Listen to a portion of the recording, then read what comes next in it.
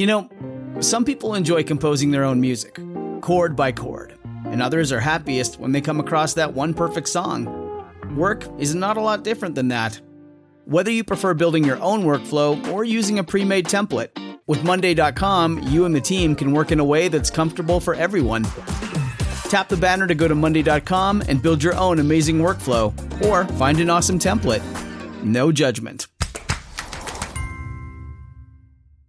When you make decisions for your company, you always look for the no-brainers. And if you have a lot of mailing and shipping to do, Stamps.com is the ultimate no-brainer. It streamlines your process to make your business more efficient, which makes you less busy. Mail checks, invoices, legal documents, books, and everything you need to keep your business running with Stamps.com. Seamlessly connect with every major marketplace and shopping cart if you sell online. Schedule package pickups through the dashboard and automatically see your cheapest and fastest shipping options from different carriers, with rates up to 89% off USPS and UPS rates. And with the Stamps.com mobile app, you can take care of mailing and shipping wherever you are, even on the go. Make the same no-brainer decision as over 1 million other business decision makers with Stamps.com. Sign up at Stamps.com with code PROGRAM for a special offer that includes a 4-week trial, plus free postage and a free digital scale. No long-term commitments or contracts. That's Stamps.com, code PROGRAM.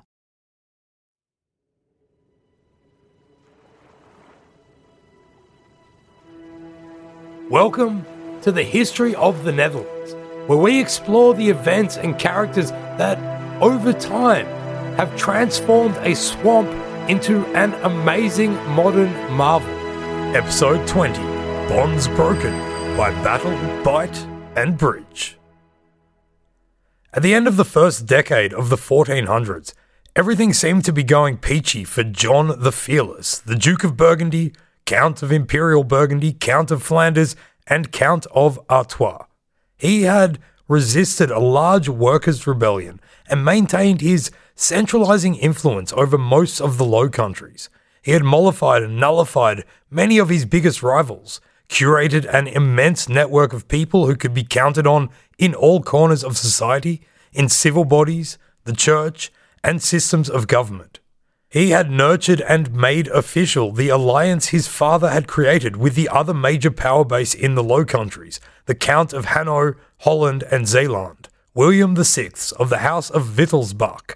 John had largely managed to avoid the familial squabbling which so often accompanied large inheritances by working closely with his brother Anton, Duke of Brabant and Limburg.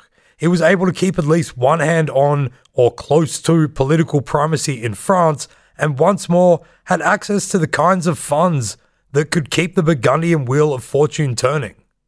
By the end of the second decade of the 1400s, however, fate, in the forms of an English army with longbows, a mad dog, and a treacherous bridge, would intervene, and Anton, William, and John would all be dead. With their departure from the scene, the fate of the Low Countries would once again be thrown into the realms of uncertainty. As we mentioned in the last episode, following the death of Louis, the Duke of Orleans, John the Fearless had to appear before the King of France in early 1408 at a judicial inquiry into the murder which had been set up by Louis's widow, Valentina Visconti. John had employed a theologian named Jean Petit to defend his actions, and while the so-called justification was a dazzling piece of work with as many Bible references as he could possibly chuck in, many people were still left unconvinced. They were, however, understandably afraid of speaking out too quickly against a man with a large army and obviously no qualms about killing his enemies. Although King Charles VI had absolved John of his crime, he had done so during one of his brief moments of sanity, and when he once again succumbed to a bout of madness, John's opponents were ready. With the Duke of Burgundy out of Paris dealing with Liège in September 1408, an abbot delivered a speech on the 11th of that month to the royal court in Paris, in which he rebuked Petit's justification and called for extreme punishments for John, including being forced to give up all his lands, to publicly confess and beg Visconti and her children for forgiveness. He was also to pay a fine of 1,000,000 francs, He was to be exiled from France for 20 years and had to set up churches in Paris, Burgundy, Orleans, Rome, and Jerusalem to pray for eternity for the soul of Louis of Orleans. The Regency Council, which was attended by all the other French royal princes except John, agreed to revoke the king's pardon of him and to proceed with charges against him for his crime. So although John had successfully orchestrated the murder of his biggest rival and remained quite popular amongst the people of Paris in particular, the opposition movement to him in the court was still alive and well. After the military victory at Auteuil at the end of September 1408, and when he was finished decapitating people and enabling the drowning of priests in the Meuse River, John the Fearless turned his attention back to Paris. The shockwaves from John's crushing defeat of the Liégeois had reached the city. With the court being against John but many people being for him, the situation there began to descend into anarchy. The threat of John turning his army around and marching it into the French capital became too much for the royal family to bear, and at the beginning of November 1408, on the orders of Queen Isabeau, the entire court was packed up and moved to the more secure location of Tours, with the king apparently being dragged onto a rowboat while in a very mad state, and sent up the Seine River to an awaiting escort. He was insane in the Seine. By the by, Mad River King would be a great name for a bluegrass album. So things were tense when John made yet another triumphant entrance into Paris at the end of November. He had not brought his whole army with him, but did bring a force of about 2,000 men to act as a personal protection squad. They were led by his brother-in-law, Count William VI, the Count of Hainaut, Holland and Zeeland. John knew that the key to having power in France was to be in actual physical control of the king and the Dauphin, and so it was imperative for him to get them to return to the capital. But it was equally important for his personal prestige and honor not to succumb to the demands being made of him by the royal court at the behest of those who had now rallied against him, namely the murdered Louis's widow, Valentina Visconti, and one of the other royal princes, the Duke of Bourbon. John used his ally William, who was related to Queen Isabeau, being also a member of the House of Wittelsbach, as a mediator with the court. These were hate-filled negotiations, but the tense difficulties of them eased considerably when Valentina Visconti died in December, extremely conveniently for John.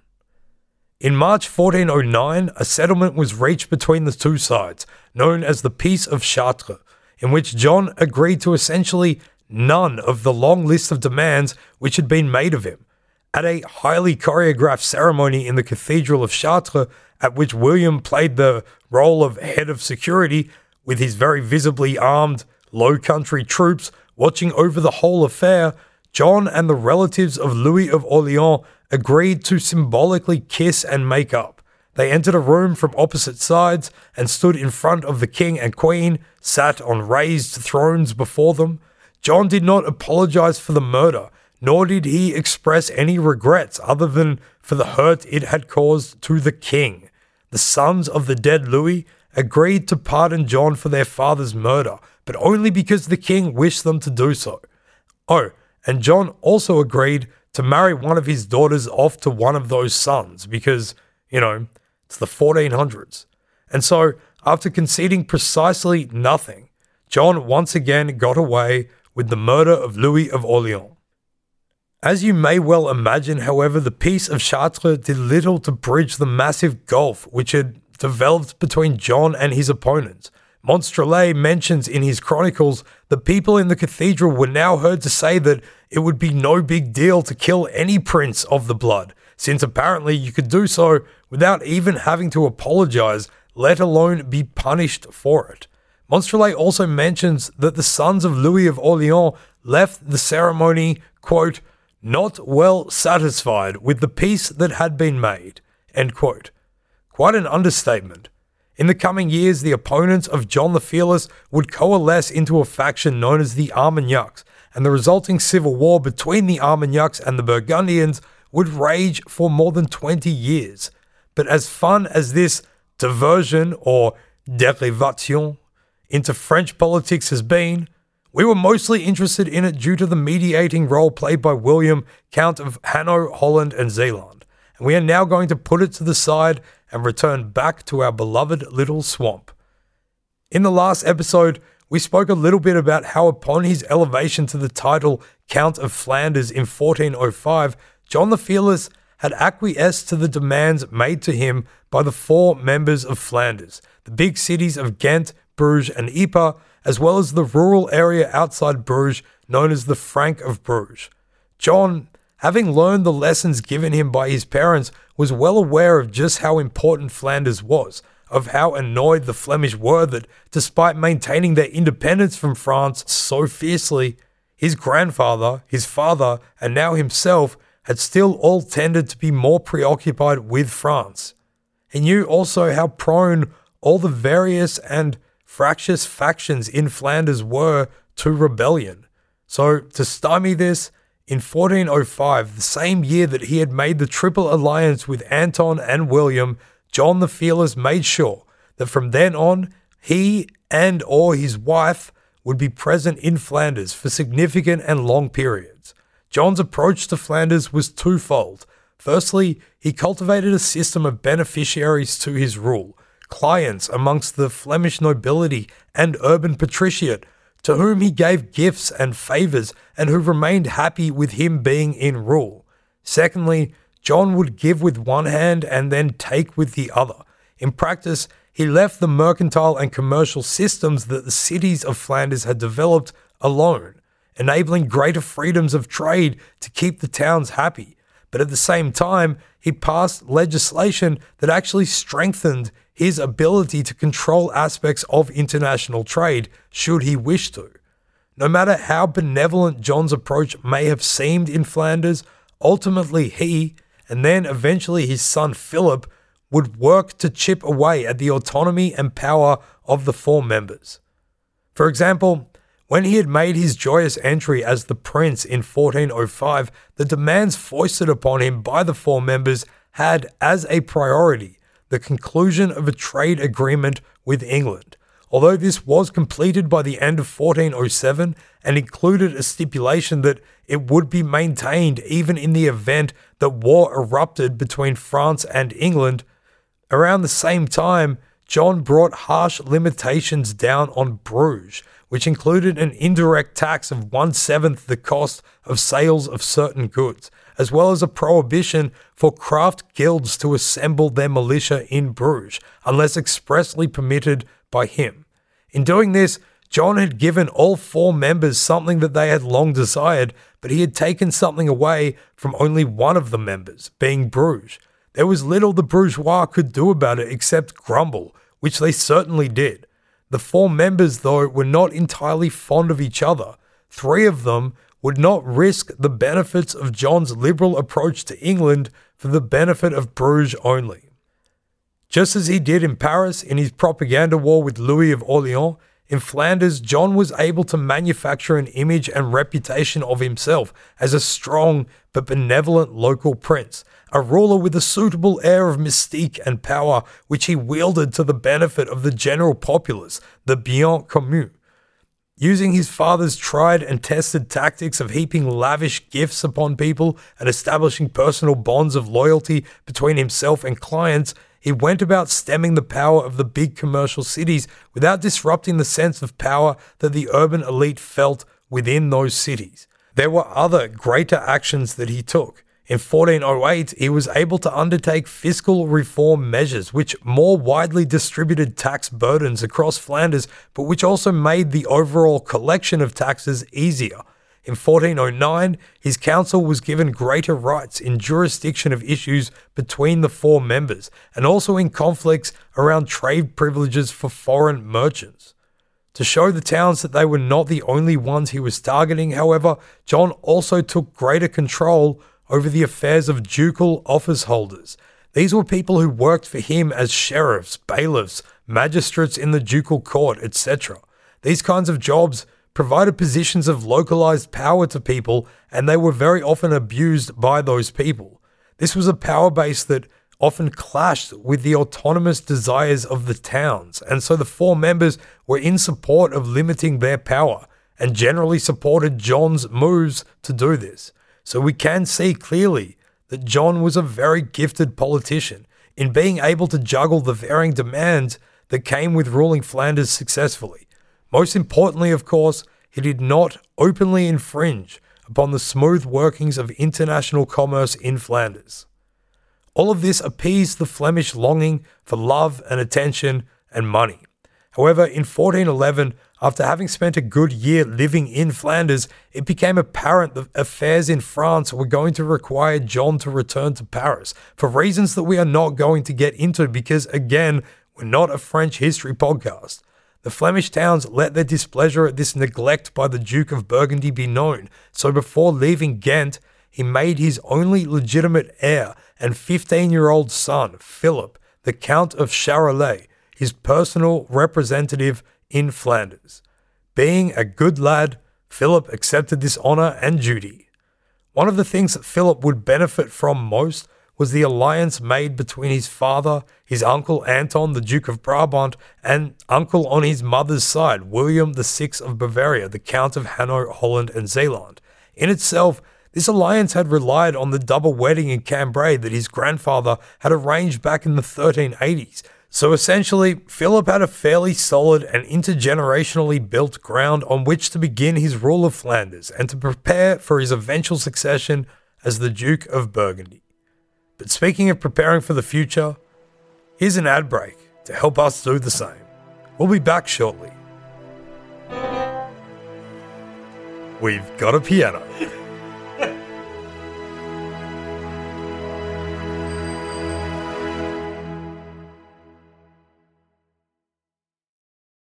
Welcome back.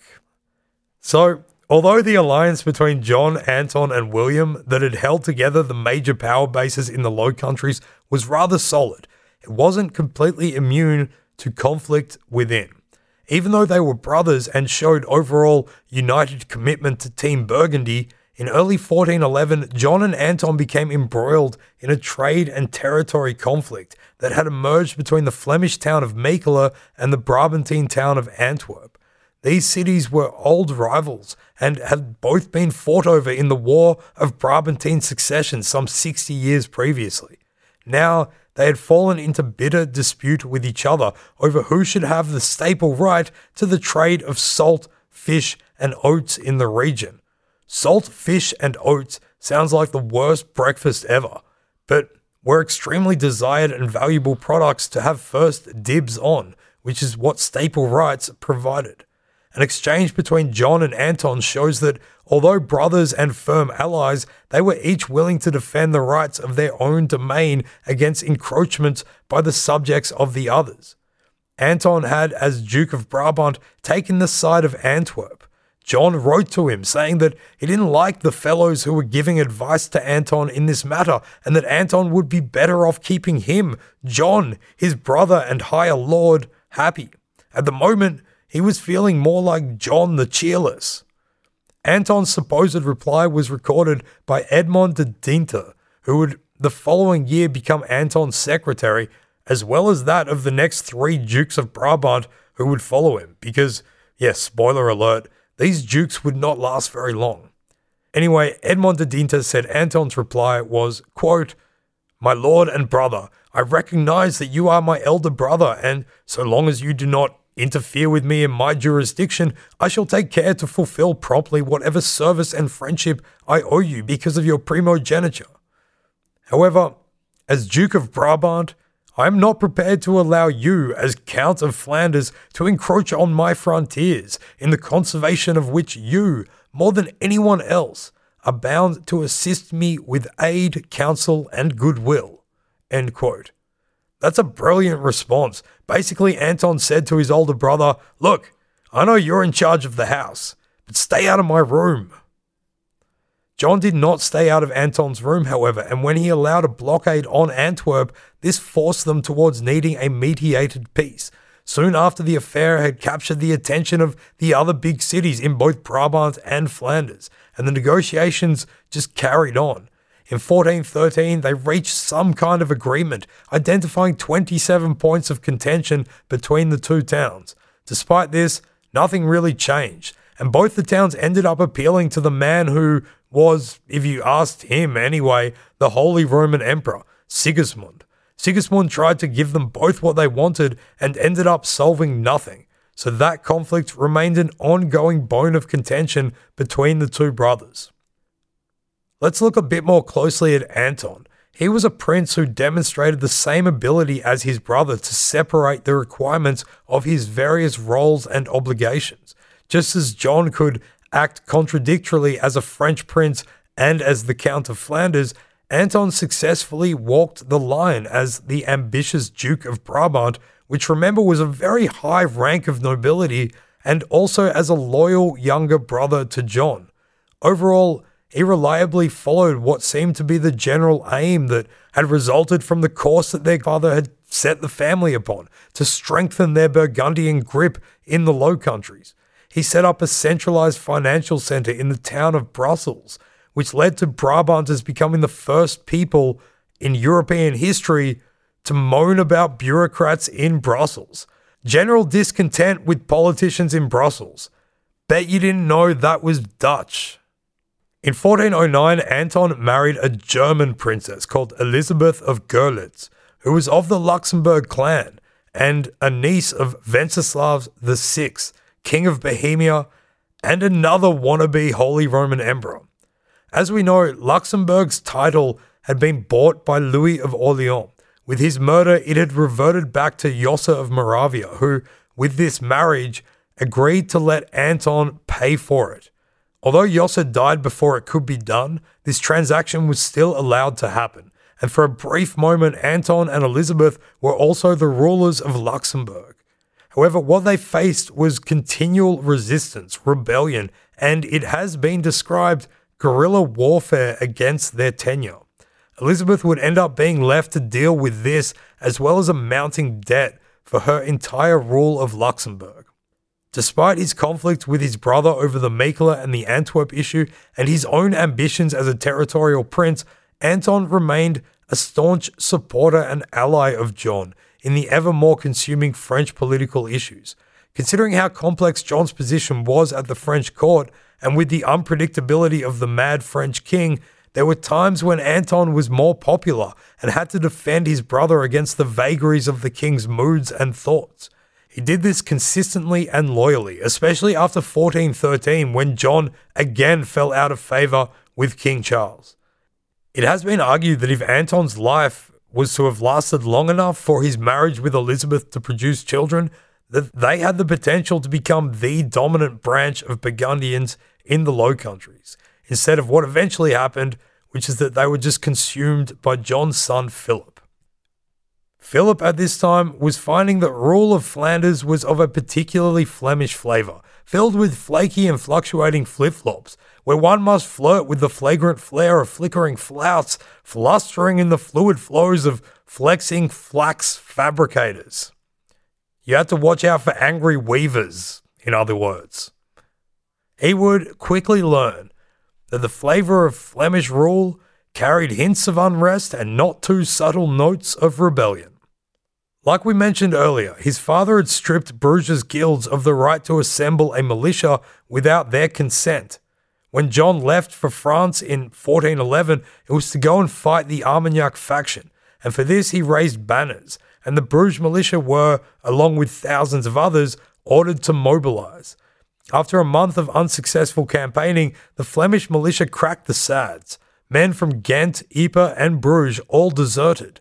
Those from Bruges in particular were still unhappy about the limitations put on them in 1407 and also about that 1/7 tax that had been levied on their town. The men from Ghent, also just always in a mood for rebellion, just went and set fire to the Duke's camp before deserting, and then the men from Ypres had to be talked down from sacking Lille on the way back home. When the Bruges militia returned to Bruges, they refused to enter their city until Philip, as acting ruler, conceded to a list of demands that they had for him. Now Philip, like almost every Count of Flanders before him, would need to find a way through the mire of defiance that was Flemish urban autonomy.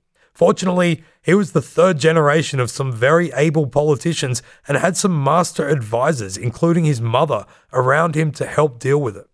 Overall, Philip and his council conceded 4 of the 7 demands made by the Bruges militia, including an increase of their pay, and the revoking of the ban on assembling their militia without comital permission.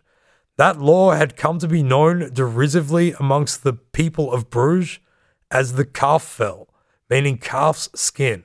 This was meant to indicate that the law was nothing but a bit of useless leather. In his concessions, Philip also showed an adroit understanding of the power of symbolism. Although he included a protestation against doing so, he allowed for the actual Kalfvel, the actual bit of leather, to be fetched from the central archival offices and ceremoniously be given to the people so that they may rip it to shreds. To protect his father's dignity, he also recorded that this was done without John's consent. But then he went further still. He had 2 of his father's ducal officers dismissed, men who had been particularly repressive in their dealings with the guilds. He then swept a broom through the office of bailiffs in Flanders. In granting these big concessions and symbolic victories to the rebels, Philip was able to avoid having to give in to another one of their demands, which had been that he abolish the 1/7 tax that had been levied in 1408. Like his father before him, Philip had been able to give with one hand while holding back with the other. It must be said, though, that despite weaving his way through this eruption of discontent, the rebellious flare would of course remain lit in Bruges, and it would take Philip until 2.5 decades later to extinguish it. In 1415, the new English king, Henry V, after a year of failed negotiations with the French, looked at the discord in France, pulled out his family's old claim to the French throne, waved it about, and invaded the continent again. The result was the Battle of Agincourt in October 1415, in which the English and their longbows would absolutely destroy a French army, killing thousands of not only common soldiers, but also French knights and nobility.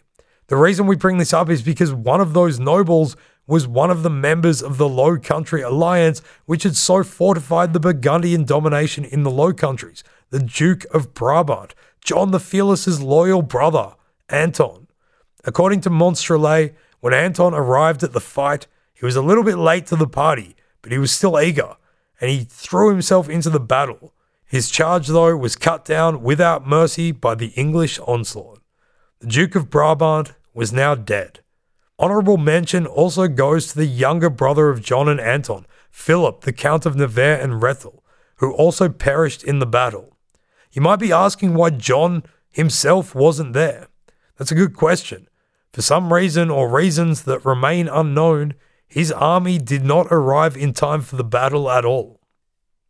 Now, turmoil and feudal feuding could once more rise to the fore in the Low Countries. The Triple Alliance had been struck a blow.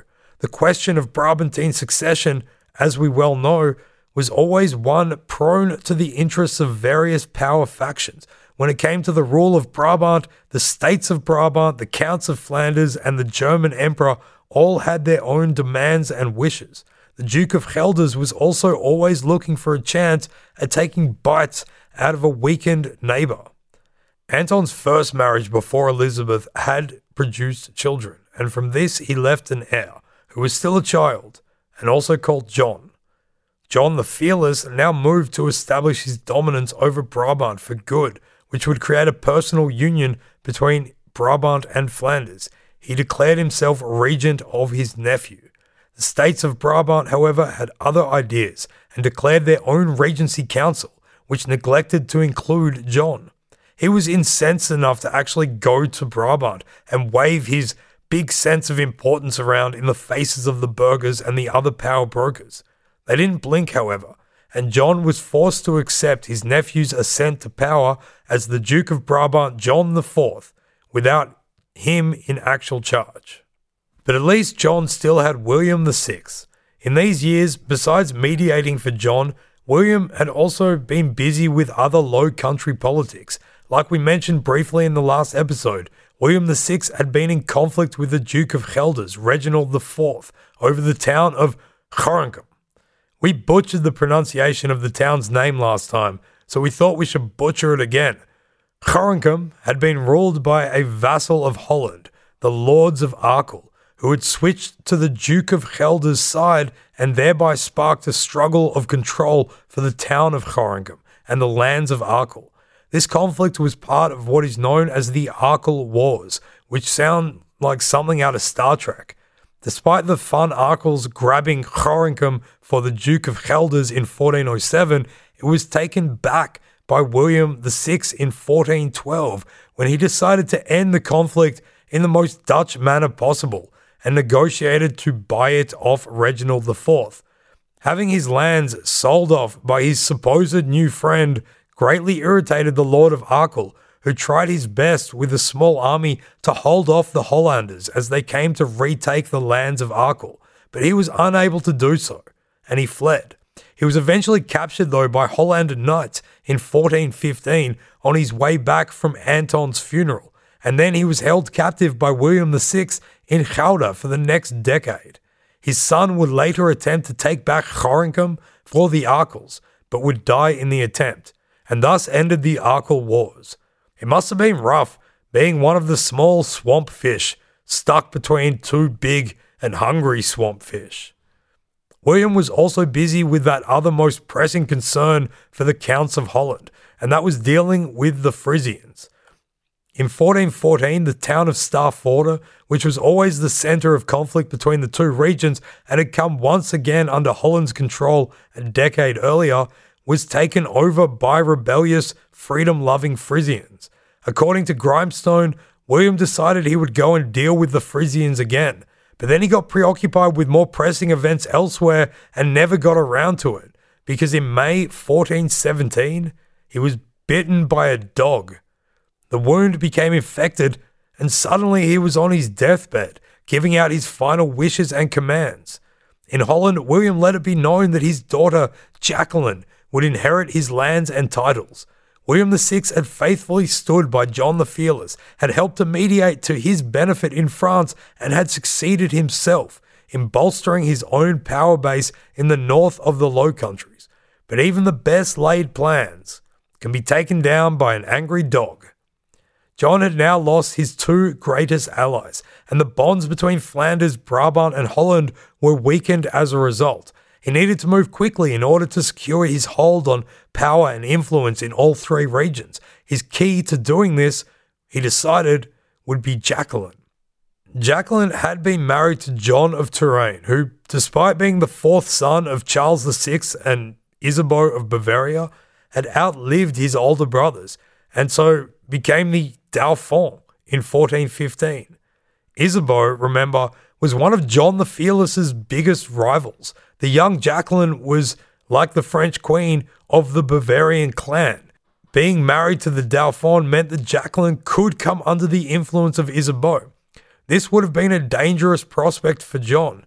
If her father, William VI, had died while she was still married to the Dauphin, then her succession to Hainaut, Holland, and Zeeland would have given John's enemies in France a foothold in the Low Countries. But conveniently for John the Fearless, as seems to have happened quite regularly, her first husband died about 2 months before her father, and so he was able to do what her father had done, care absolutely nothing about her own free will, and start to use her to his own advantage. He arranged to marry the now 16-year-old Jacqueline to his nephew, the new Duke of Brabant, John IV. It was a swift and very Burgundian move. This way, he could keep the biggest Low Country domains within the Burgundian sphere of influence. This marriage, however, would prove to be a disaster, and the conflict that would surround it will be the focus of the next episode. Despite having been basically exiled from France since 1413, John remained extremely busy on the French political front. In 1417, he made another move for power in Paris.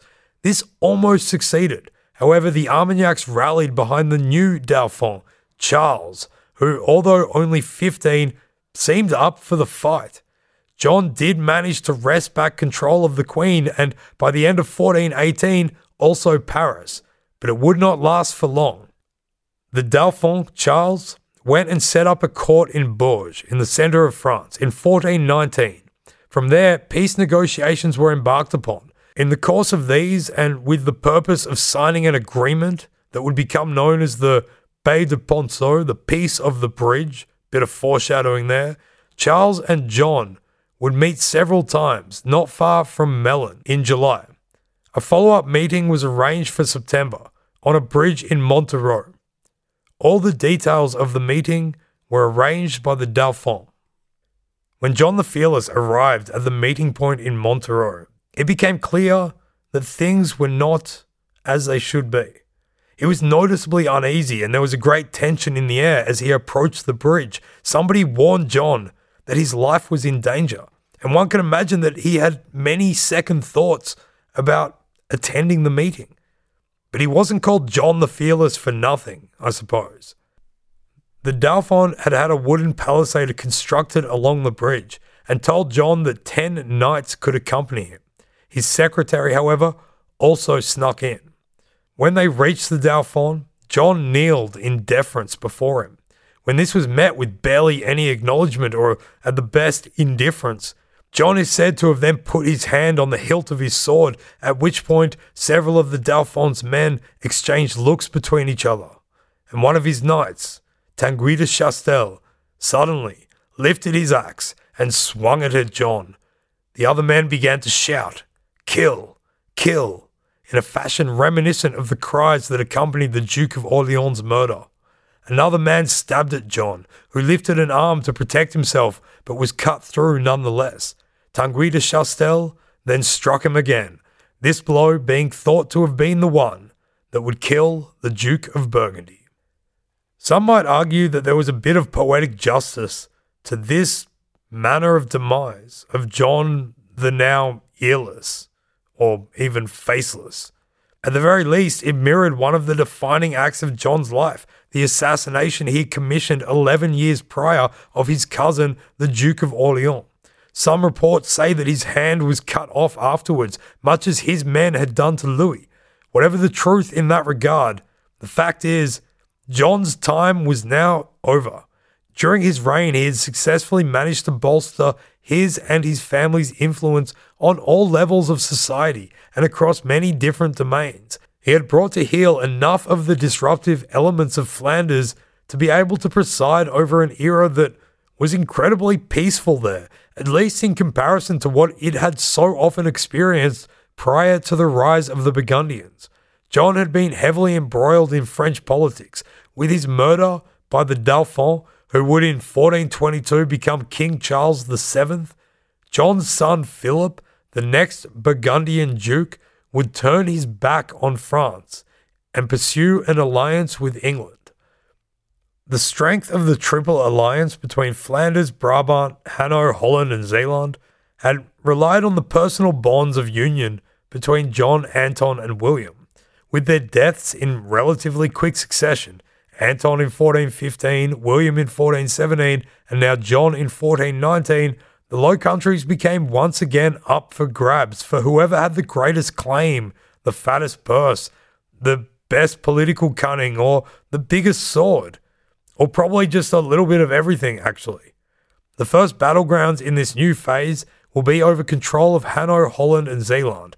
Jacqueline of Bavaria's succession to these domains will be instantly challenged by her uncle, a man we have met before, the soon-to-be former Bishop-elect of Liège. He with no pity, John of Bavaria. These two would take sides in the conflict that aligned with factions in Holland, which we have also met before, and the Hook and Cod Wars would erupt once again. John the Fearless's son Philip, meanwhile, will watch from afar as these rival power brokers smash against each other and figure out how to take advantage of it all. He would also have to establish himself as the new Duke of Burgundy. Likely, he probably really wanted to get his own awesome nickname, hopefully one as cool as his grandfather and father had earned themselves, one like the Bold or the Fearless. If only he just supported us on Patreon, we would have just given him one. Speaking of Patreon, it's our favourite time of the episode, when we get to thank those people who have chucked some money in the jar, thrown a bone to the dogs, and earned themselves a fancy new identity. I know we say this in a facetious manner, but your support on Patreon is the way that enables us to make this show. Seriously, without it, we simply wouldn't have the time to read all the necessary materials, pay for the website, come up with 21st century pop culture references to 15th century medieval conflicts, or spend time writing and editing and recording. Also, Patreon is a great way to get in touch with us. If you have any questions about any of the episodes, asking on Patreon is the best way to bring it to our attention. So, with that being said, it's time for a big cheers and thank you to our newest supporters on Patreon, our fanciest, friendliest swamp friends. Peter Wimmo Wimkin, Mark Lemo Lemka, Thomas Davo Davin, and Kiro. Hey, Wimmo, Lemo, Davo, and Kiro. Cheers. Really appreciate it, folks. And finally, old mate, James, gotta love it, found that he loved my butchering of the town name Choringham so much that he upped his pledge of support. Gotta love it. In honor of the $3 that he now contributes per episode, we're going to say his name 3 times. James. Gotta. Love it. If butchering Dutch place names is your thing, then stay tuned. There's plenty more where that came from. In fact, why wait? Let's go to the credits with a taste of me butchering Dutch place names. This is for everyone, but mainly you, Jimmy Gotta. Scheveningen, Utrecht, Biesbos, Schiphol, Leeuwarden, Schiermonnikoog, 's-Hertogenbosch, Schravenhagen, Schagen, Zummerum, Doetinchem, and finally, thanks to Friesland, a town that promises far more than it can probably deliver, Sexpirum. Okay, that's enough for now. Doei!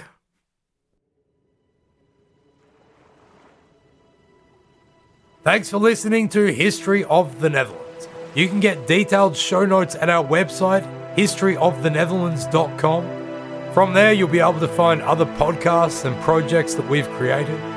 This is a production of Republic of Amsterdam Radio.